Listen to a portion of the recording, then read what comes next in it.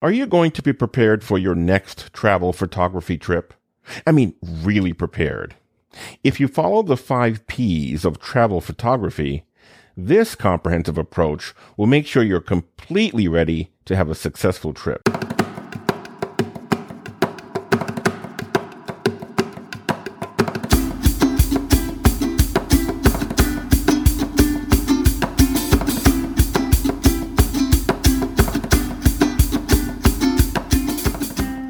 Hi there, Canon friends. Welcome to the EOS Photographer Podcast.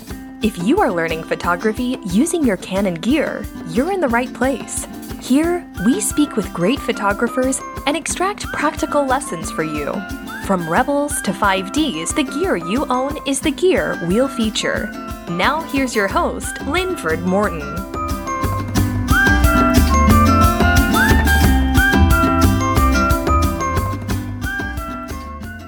Hi, and welcome to episode 116 of the EOS Photographer Podcast. This is Len, and I am so glad to be back with you today. Like one of my favorite ESPN duos used to say, we're back and better than ever. So I've been gone for a few weeks, and man, I missed you guys while I was gone. I've been doing vacation with the kids and a full court press on the class and a bunch of stuff. And I don't like missing episodes, so I'm back and I'm glad to be able to share with you again today.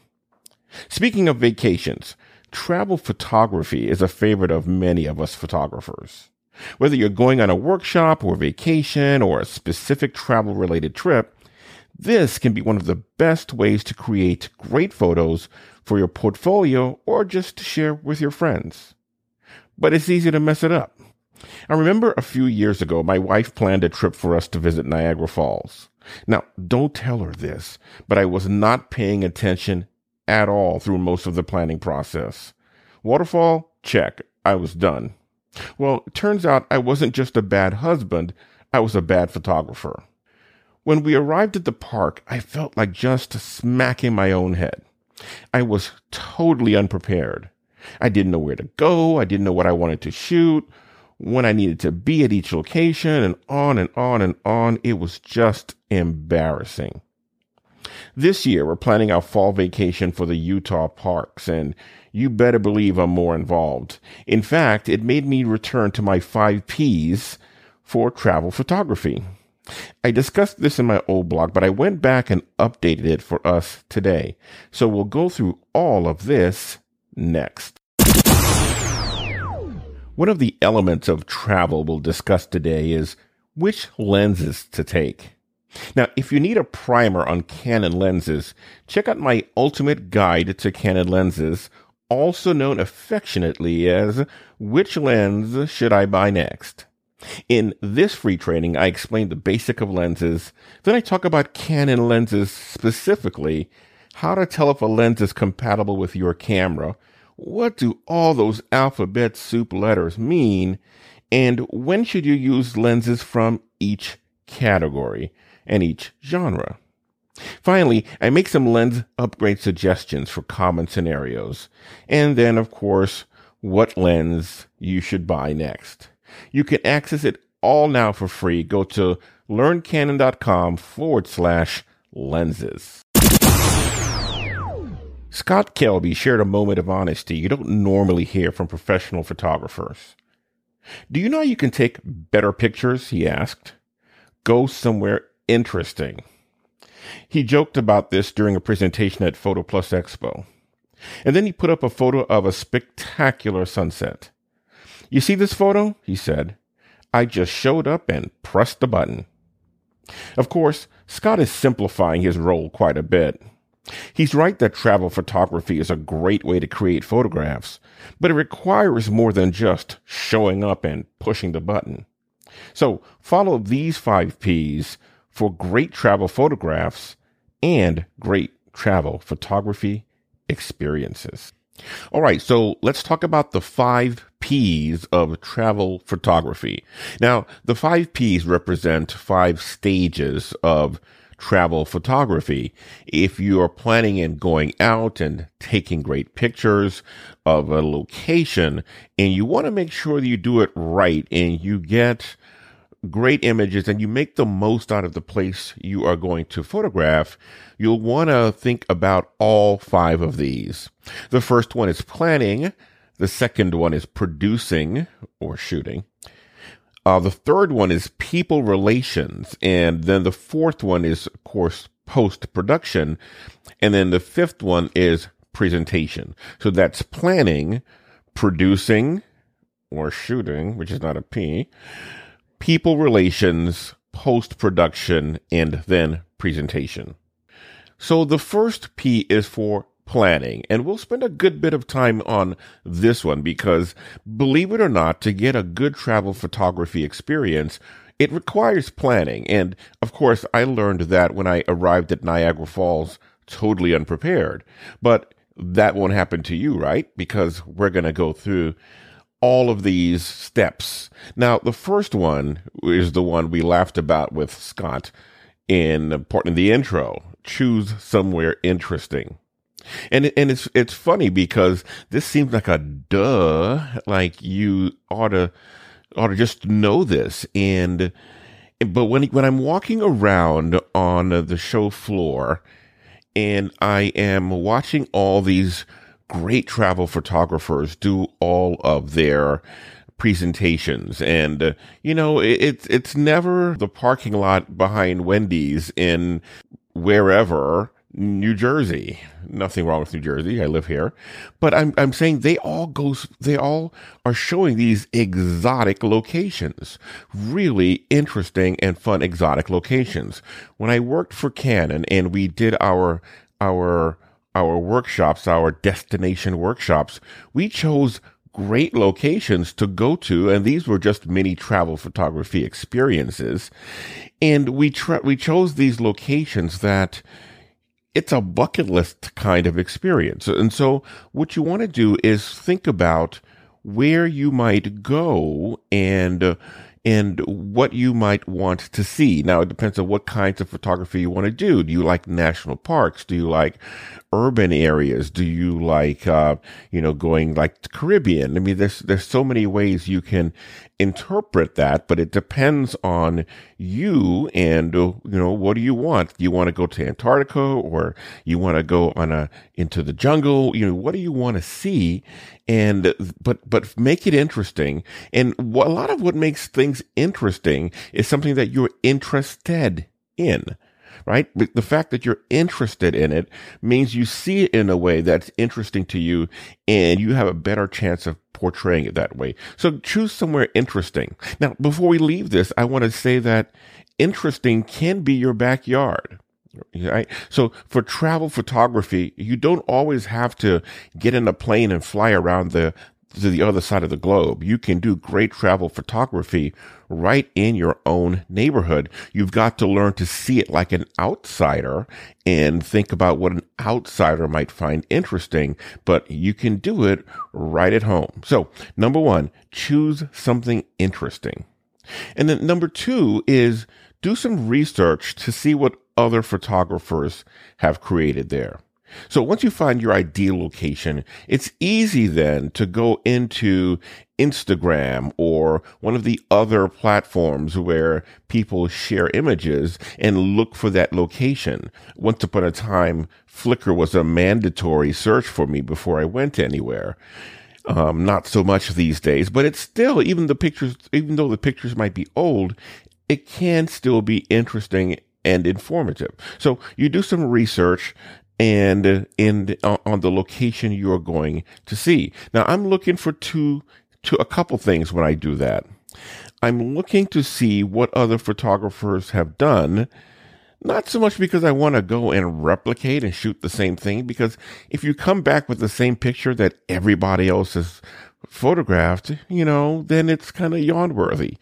So I'm looking to see a couple things. I'm looking to see where I should go. Like, what are the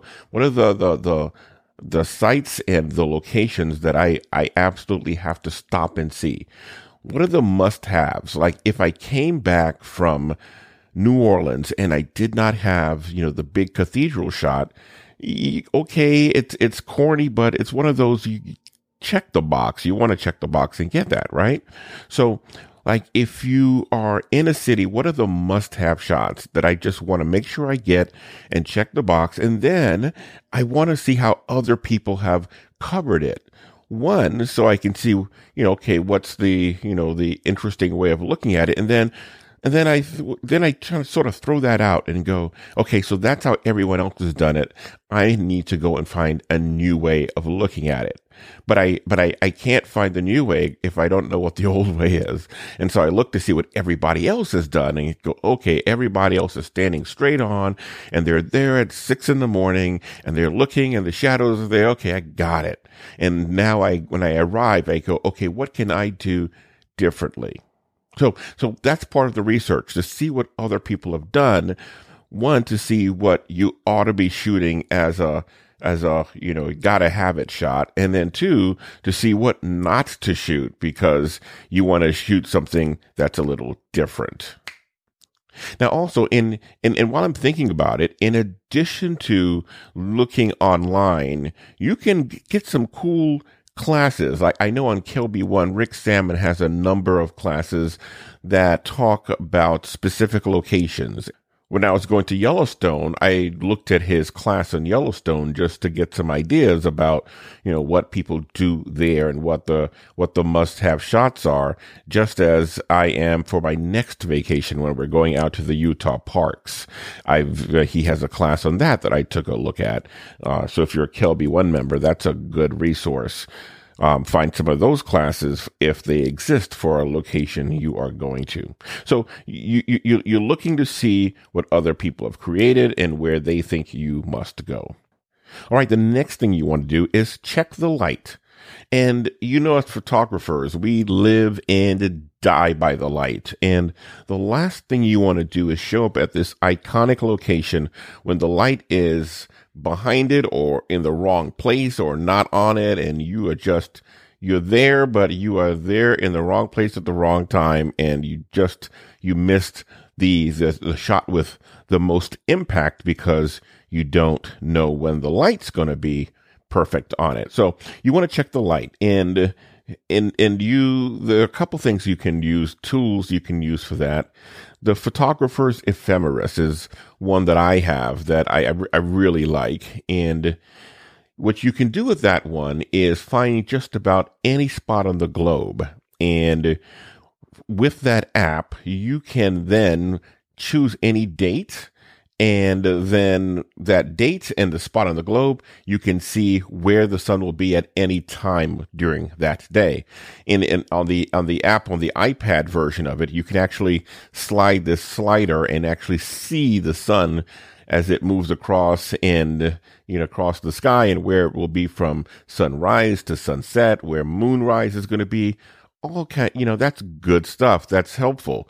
When I did some of architectural photography, I would also use that as well to know where the sun would be when I was planning on shooting. But it's a great tool so that you don't show up at the wrong time for the ideal light. So photographer's ephemeris, I will have links to these in the show notes if you want to actually check them out for yourself.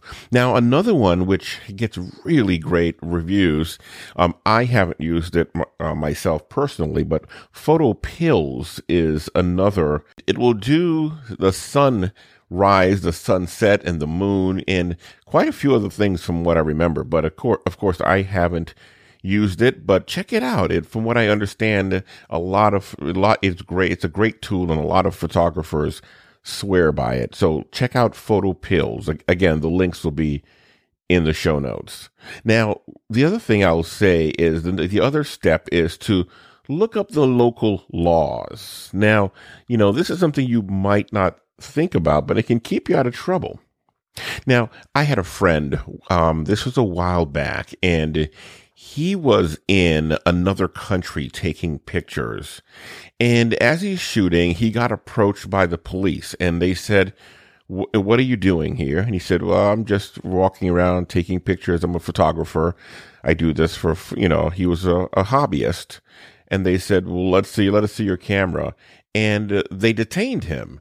And the reason this was he photographed something he wasn't supposed to photograph in that country. There was some secret building or something that he was telling me that he photographed that he didn't know what it was. He just was pointing his camera at things he thought looked interesting. And the police descended on him, took him, down to their station, detained him for a while, looked at his images, wanted to check him out. But so you can save yourself a lot of trouble if you know what the laws are and the customs. And I had a client who was doing street photography in another country where the laws aren't as liberal as they are for us in the United States. And so he was out shooting, and then some of the people he was photographing, they called the police, and the police again came and demanded that he delete all the images from his camera. So, and of course, if you're in another country, it's really good practice to do what the police tell you. This country too, for that matter. So yeah, so you can get into, you can save yourself a lot of headache. And when I talked with Rick Salmon a few episodes back, he talked about an experience he had when he was photographing and had he not looked up the customs for the ceremony he was photographing, he might have walked onto what was holy ground for the locals. And then that would have been, taboo, a big embarrassment. But he knew better because he had taken the time to look up the local laws and find out what the do's and don'ts are for that country. So look up the local laws. Now, the next tip is to create shot lists. You have a good idea of where you want to go, and you have a good idea of the images you want to capture, but you ought to still create some lists. And you create lists for the same reason you do when you are a working photographer. You want to make sure you don't miss anything. If you are on the bucket list trip of your dreams, and you get excited, and because you're excited and you're in the moment, and you forget about one of the shots you wanted to get, and you just can't go back there. So you want to make sure you don't miss anything. So you plan out all the shots you want, and you make a shot list. And depending on, how you work, you can put this in any one of a million reminder or to-do apps. Or there was actually a shot list app I used to use back in the day, but it's no longer around. But I don't need it because I use Asana as my project management tool, and I just create a project there. And so the Asana projects now become my shot lists. And so you can use this with just about any tool. I know the iPhone has a reminders app built into it where you can create lists there. It's so easy to do. If you like paper, use that. I hate paper, so I always look for something I know it'll be in my phone, and my phone is always with me, so I can just check them off as I go along. And that way you make sure that you come back with everything you intended to shoot. Now, one of the things, and I'm going to go back to reference the conversation I had with Rick Salmon again, because one of the things he did, he talked about doing, was going back at the end of the day and going through all of his images. And so he can, I guess, I would say then I'm going to sort of interpret that to mean you're working that against your checklist to make sure you got all the shots you intended to get. Not only can you check off that you shot them, but you want to check off that they're good. That they're going to be useful. They're good. They're sharp. They're in focus. They're useful. So there can be another level of that checklist. Check them off as you shoot them, and that night you check them off as they're good to go. So make checklists. That's a very important step. Now, the next is your actual packing and your packing list. And there are two different philosophies. And, for all the king's horses and all the king's men, I can never get this right. So are you going to pack light and just go with just enough? Or are you going to pack and take everything to cover every eventuality? Well, of course, if you're going for that bucket list trip, you might want to pack and make sure that you have enough stuff to make sure that you will come back with something. If somebody's paying you to shoot, you want to make sure that you pack with enough gear to make sure that you ensure you get the shot, no excuses. But there are times when you say, I might pack light because I'm going somewhere where, it's possible I might go there again. I'm going there and I'm more in vacation mode with the family. And I intend to be light and walking around most of the time rather than going getting up and setting up a tripod and standing around for hours waiting for the perfect light while the family's out having fun. So, this is more of a philosophy thing. I always tell myself I'm going to pack light, and then I end up packing heavy because I don't want to, again, be caught. So I say, I'm going to pack light. I'm going to take one camera body. And then I say, and then I end up taking a DSLR, and it was always my 5D Mark IV for the longest time. And then the EOS R has replaced that. And then I will, if I don't have a second DSLR body, I'll use one of like the M series cameras. So it used to be the M50. I got myself an M5. I take that along as well. And so, these are light and they're pocketable and they produce pretty decent images. So even though you are walking around, you can still, get something that's respectable with these cameras. I used to also have the G1X Mark III, and that is a point and shoot camera, but it gave me really great images. I was really happy with it and use that a lot for walk around. So the packing light usually involves, for me, at least one camera body and another lighter camera that I can use for walking around after dinner or, God forbid, backup if something happens to my camera.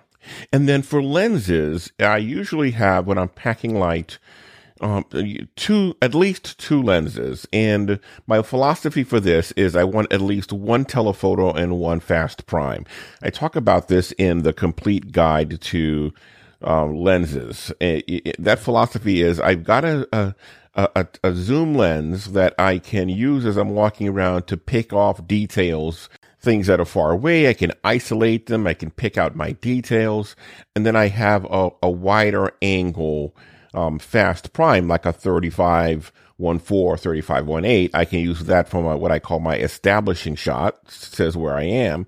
But it's also fast so that if I'm inside, for instance, like a cathedral or museum or somewhere where you can't use any flash or flash photography, but it's going to be fast enough so that I can be handheld and still get a good, clean image. So, that's the way I think about it. You have to decide what works for you, but I usually look for a mid to a long telephoto and then a fast prime. When I'm thinking about the telephoto, I usually am thinking 70-200. The f4 for Canon is a good light telephoto lens that you can, throw into a bag and still not feel weighed down. The 2.8, of course, is the creme de la creme, but it is heavy and you will feel it when you pack it. So I'd say like the 70-200 f4 is a great lens for if you want to travel light. If you're in the mode of, I got to get the shot and there are no excuses, then, of course, you want to pack two camera bodies, two DSLR bodies, so that you have a proper backup, as they say. And then you probably want a more, depending on what you're shooting, a more diverse set of lenses. A lot of times when you're doing things like landscape and travel in cities, a good extra wide zoom is good. The 16-35 is a favorite for that kind of work. And the 24-70 is a good workhorse for event, but it's every day. It's closest to what the eye sees, so you won't get anything particularly dramatic with it.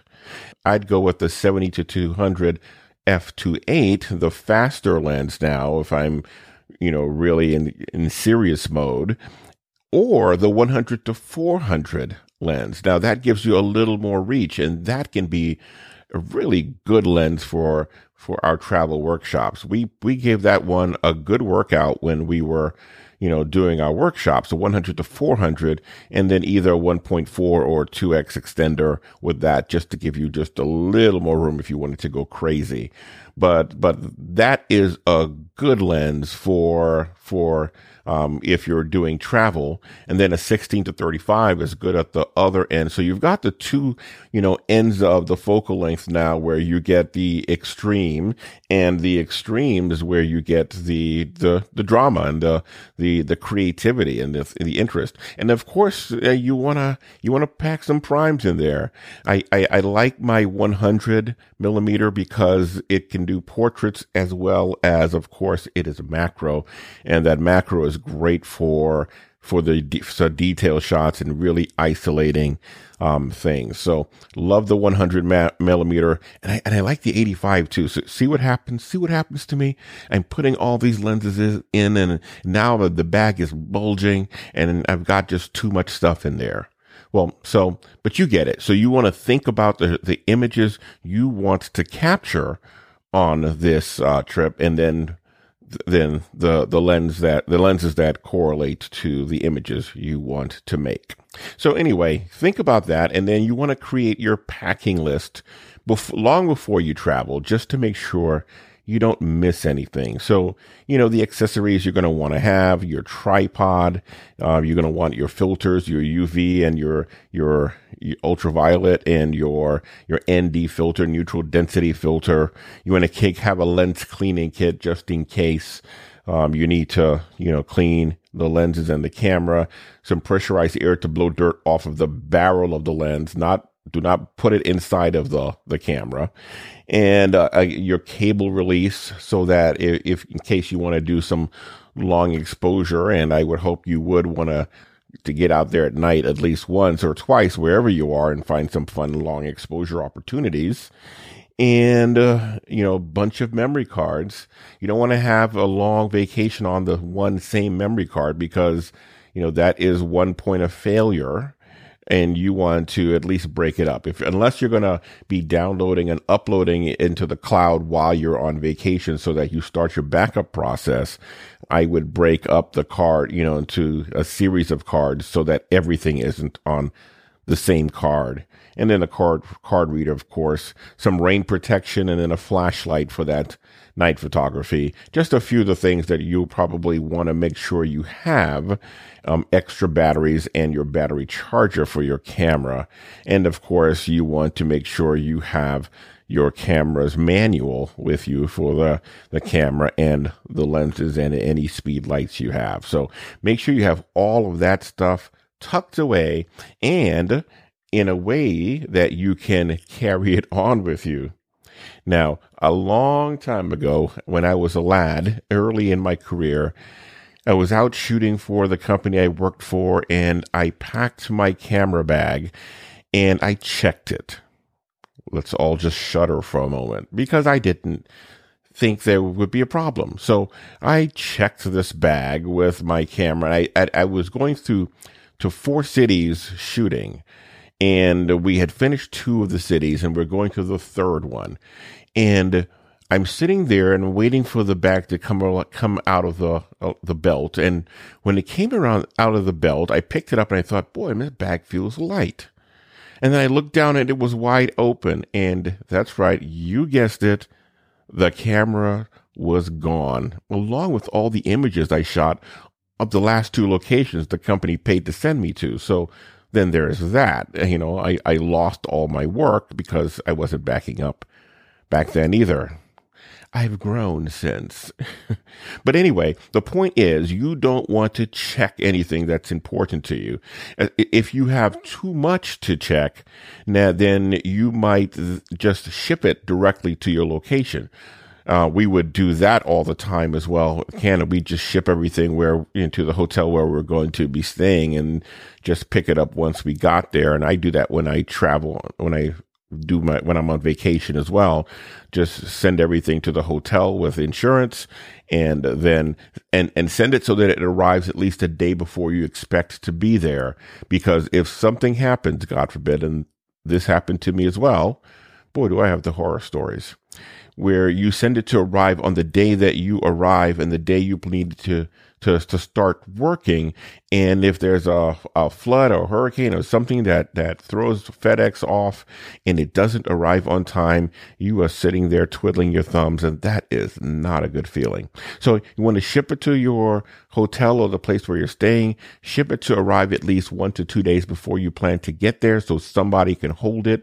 So the other thing I'll do, and I've done this before, is ship it to a FedEx that is close by. You know, the FedEx that used to be Kinko's, where you can go in and make copies and all that good stuff. Now you can ship packages there and they will hold it for you and not release it until you can come and show your ID. And, you know, depending on where you're going, that might be a safer alternative. I just ship it to a FedEx that's close by and then go by and pick it up. And then when you're done, you can drop it off at that same FedEx and boom, you know, dust your hands off, you are done. So that's the other thing you want to do is make sure you pack it, make sure you only take with you onto the plane the things that you can carry on with you onto the plane. And then when you're on the plane, you want to put it on the overhead that is opposite your aisle, meaning where you can see it and keep your eyes on it. You know, I'm not sure if you've seen some of the horror stories. Now, this one wasn't mine, but this was someone else. They put it right above their heads, and while they're waiting to deplane, someone can just reach up there, take it, and walk off, and you don't know because you can't see it. And if you're in, you know, God forbid, in the window seat, and you finally get around and look up there, and look, no camera. Not a good feeling. So put it on the other side where you can keep your eyes on it, or, you know, under the seat in front of you, wherever it is, put it where you can keep your eyes on it and then grab it and as you can leave with it. So that is packing. A whole lot to consider there in packing. And then the last tip in this planning segment is practice. Now, I interviewed a travel photographer, Mike Randolph, back in the last podcast, and he talked about this quite a bit. And it's a great idea that we sometimes overlook. You want to practice the kind of photography you're going to be doing on your vacation to make sure that you are good at it, to make sure you know where to find the correct settings on your camera so that you know what you're going to be doing and you can move with confidence. I remember we took a workshop down to Fossil Rim, which is a preserve in Texas, and it looks just like, you know, a mini, like it's supposed to be pretending like you're on a mini safari. The cool thing is if you are going on a safari, that's a good place to practice for the kinds of situations you will encounter, photographing animals, you know, driving around in a Jeep or just waiting for the great opportunity. So that's an example of practicing. You want to get out and try and get as close as possible to the situations you'll find yourself in, and to make sure that you are comfortable with your camera and with your settings and warmed up and knowing how to shoot so that when you get there, you are ready to go. All right. So don't forget to practice. And by all means, don't go on a vacation with a brand new camera body that you don't know, because you'll just frustrate yourself to no end, because now you are spending all your time trying to figure out this camera rather than enjoying and shooting where you are. So that's it for planning. Remember, I told you this would be a good bit of our conversation. Well, there you have it. Now, number 2 is producing. And yeah, it's a fake P word because I'm really talking about shooting, but I had to get my 5 Ps in there. So we're talking about producing, and basically I'm talking about working your shot list. You are going now out to the location that you have spec'd out at the time, you know, the light's perfect and you know the shots you want to get, and now you're working them.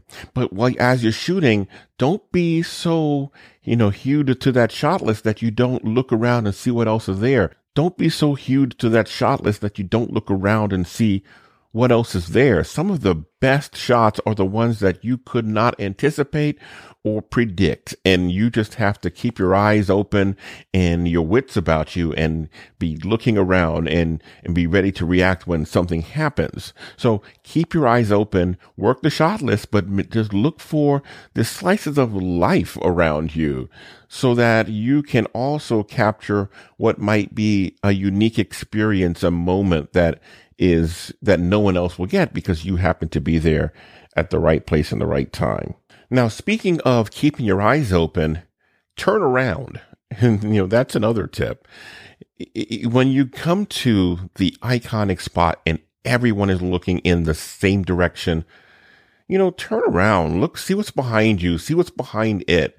Sometimes you get the fun stuff by not looking where everyone else is looking, but looking in the opposite direction. So again, this is more like keep aware of 360 degrees, what's going on around you. So as you make images, you can make sure you've got great coverage. Now, I use, here's an acronym that I use to make sure you get complete coverage. EASD.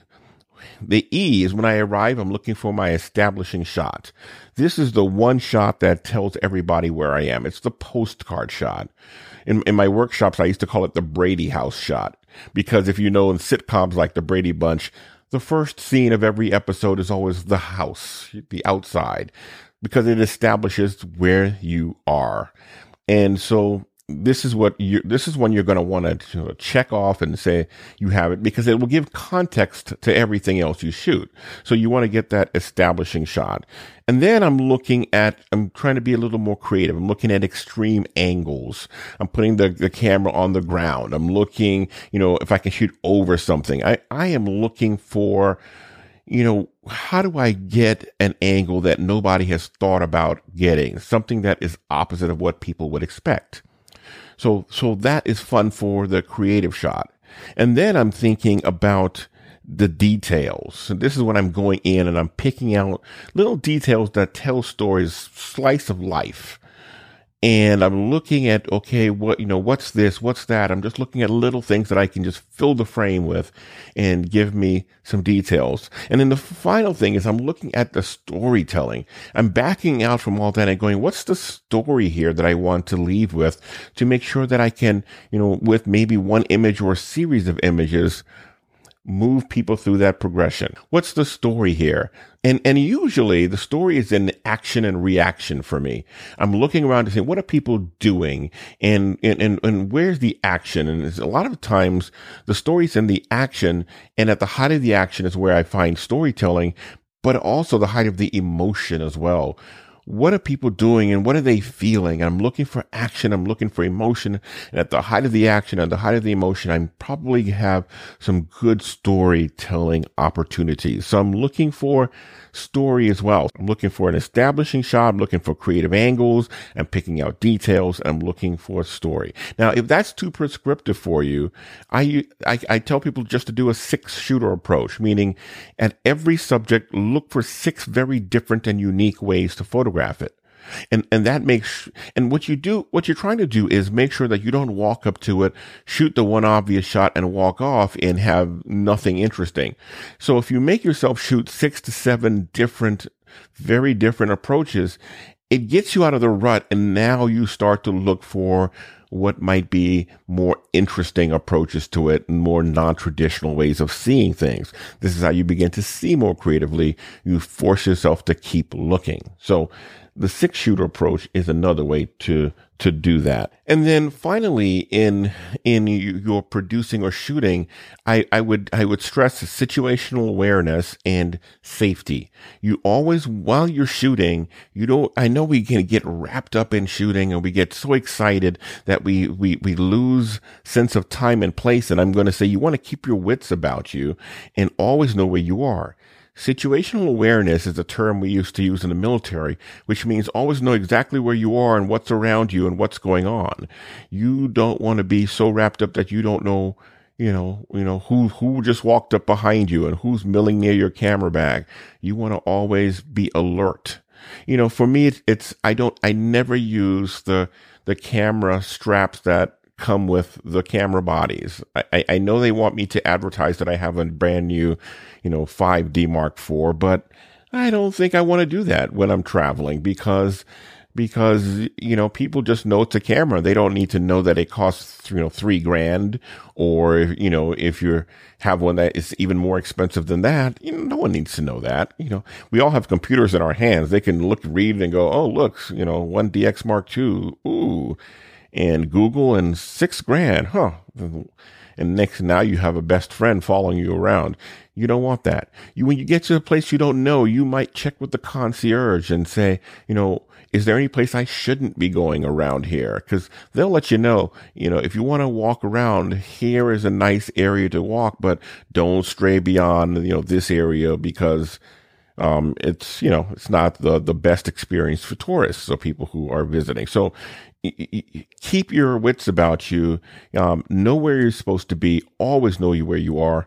Know your way back to the hotel. Always plot your way back. Now, with our maps on our phones, it will take us back. So, this was probably a bigger deal back in the day before we had that. But it's still good to know as you're wandering around, which direction is the hotel.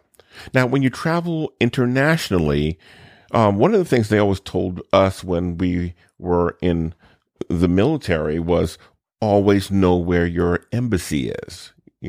If you're in another country, know where the closest to U.S. embassy is, because if you ever get any trouble, that's where you want to go, because, now you're back on your own country's soil for all intents and purposes. You want to know where the embassy is. You know how to get there. If something happens and there's an incident, that's where you're heading. And the other thing is, you in some smaller countries, you might want to call the embassy and let them know that you're in country. I'm a citizen and I'm here on vacation until this date. Because again, if something happens, and I hate to say this, but we're in the age when terrorism is a real thing, and stuff happens, and they want to know how many of their citizens are in country and need to be evacuated. You want them to have your name and your information. So, know your embassy and make sure that they know you're there, and check the CIA, country, alerts and warning list for countries where there is potential problems. I mean, you should know these countries anyway, but check the list and make sure, you're not going anywhere there's trouble. I know it might seem like a great idea to go to the mountains of Afghanistan to take pictures, but it's probably not a safe one. So again, know where it's safe to go, and read and heed, as one of my bosses used to always say. So the next piece, people relations. And you want to not just go and shoot sterile images without people. It will inform your images. It will give them life, and people will also give you information. They'll tell you about what you're looking at and help you get better context. They'll tell you where other photo ops might be that you might not have found in your research. Everybody shoots that, but you got to go down the street a block and a half. You'll see a really spectacular view. This is the kind of stuff you get from people when you just stop and go, hey, how's it going? Do you live here? How long have you been here? And you can just make friends, and it will make that travel experience, I feel, so much richer. Now, the other thing about I do street portraits. So in addition to making friends with them, I also ask if I can photograph them, because I want to come back with some images of people, because they tell you a whole lot about where you are, about, who they are, and, what kind of climate they're in, and their socioeconomic status. You can learn so much just by seeing the people. So I go out and I try and meet people and see if I can take photographs of them. Now, when you are meeting people and you are photographing strangers, my advice is always to, be friendly. You're approaching them person to person first, and photographer to subject second. Meaning, you put the camera down at your side, you walk up, you say hello, and you greet them, and you talk to like you're just meeting a friend for the first time, and get to know them. And then you can introduce the camera and tell them what you're doing, and maybe ask them to indulge you with a photograph. that you can even share with them. But I found that if you approach person to person first and just connect with them, one of my buddies always says it's better to click with people first before you click with your camera. And it is so true. So when you're there, take some time to meet somebody, to talk to them, to make a friend, to get to know who they are, and then maybe they'll help you participate in creating a great image of them that reflects who they are and what their life is like. The next P is post-production. I'm not getting into a whole lot of editing and Photoshop and Lightroom and all of that stuff. I'm assuming you will do some of that, and there are lots of places you can learn there. But I will say, I'm talking about culling your images, because you're going to come back with a ton of pictures. And I'm going to tell you something, and I have to give you some tough love here. Nobody wants to see all of them. Nobody wants to see all your pictures. Nobody wants to see 50 of your favorite images of one location. I'm sorry, not even your mother wants to see this. You do the hard work of now going through and breaking this down and bringing out just your best. And the cool thing about it is you can't have 50 bests from one location. You're not going to have 50 bests. You're not going to have 30 bests. You're going to have 1 or 2 great ones and 28 mediocre. And then guess what? Everyone's going to judge you on the 28 mediocre ones because you buried them in a sea of mediocrity rather than just showing the 1 or 2 really stellar images. So do the hard work. This means from every scene, you need 1. You don't need 3 of, images where it's very similar, all 3 of them. Just pick the best one. So make sure you do the hard work and now cull down your images and look for ways to now group them, whether it's thematically or chronologically or however you decide to tell the story. You want to look for those kinds of opportunities and use them to show your best images and to tell really compelling stories. And now number 5, because this sort of dovetails into that, is presentation. Show and share your work. I get ragged on because I bring back lots of images and I never ever post them. And my friends are like, well, why don't you ever share your images? And I said, I haven't gotten around to it. But, I'm being a hypocrite here. So I'm trying to do better, and I'm trying to post from every location I go to now. And so you want to also do this, because at the end of the day, this is what we do it for, to actually, share with the world our gift and our talent. So look for ways to show or share your work. You can make prints. Try and make at least one really nice print that you can frame and mat and hang somewhere in your home, or give as a gift to someone who's meaningful to you. That's such a cool thing. We would always do at least one print at each workshop, one professional print. And, I have, a couple of them hang in my home, and I might not have thought about that one. That's not something I would think about naturally, but it makes such a difference. And it's really a great way to remember your visit. And then you can create books. You can create these photo books now. Once upon a time, the coffee table book was something that was, reserved for publishers. Now we can all create one from just about any trip we do and give them to people as gifts. In addition to keeping them for yourself, my sister, when we did our big family vacation, she would create a book with pictures from everyone and then create one big book and then give it to each of us as gifts. 10, 15 years later, I still have these books. So, it's a great way to remember and a great way to provide a gift. So show and share your work. Of course, online is another, everyone is sharing online now. You can put them in your blog and your social media. And, oh my goodness, the Adobe Spark is a great tool for that. I see Scott Kelby always uses Adobe Spark when he comes back from a trip, and it's really a tremendous way to show your work. So that's another great tool as well. So there you have it, your 5 Ps, and you can use all of these.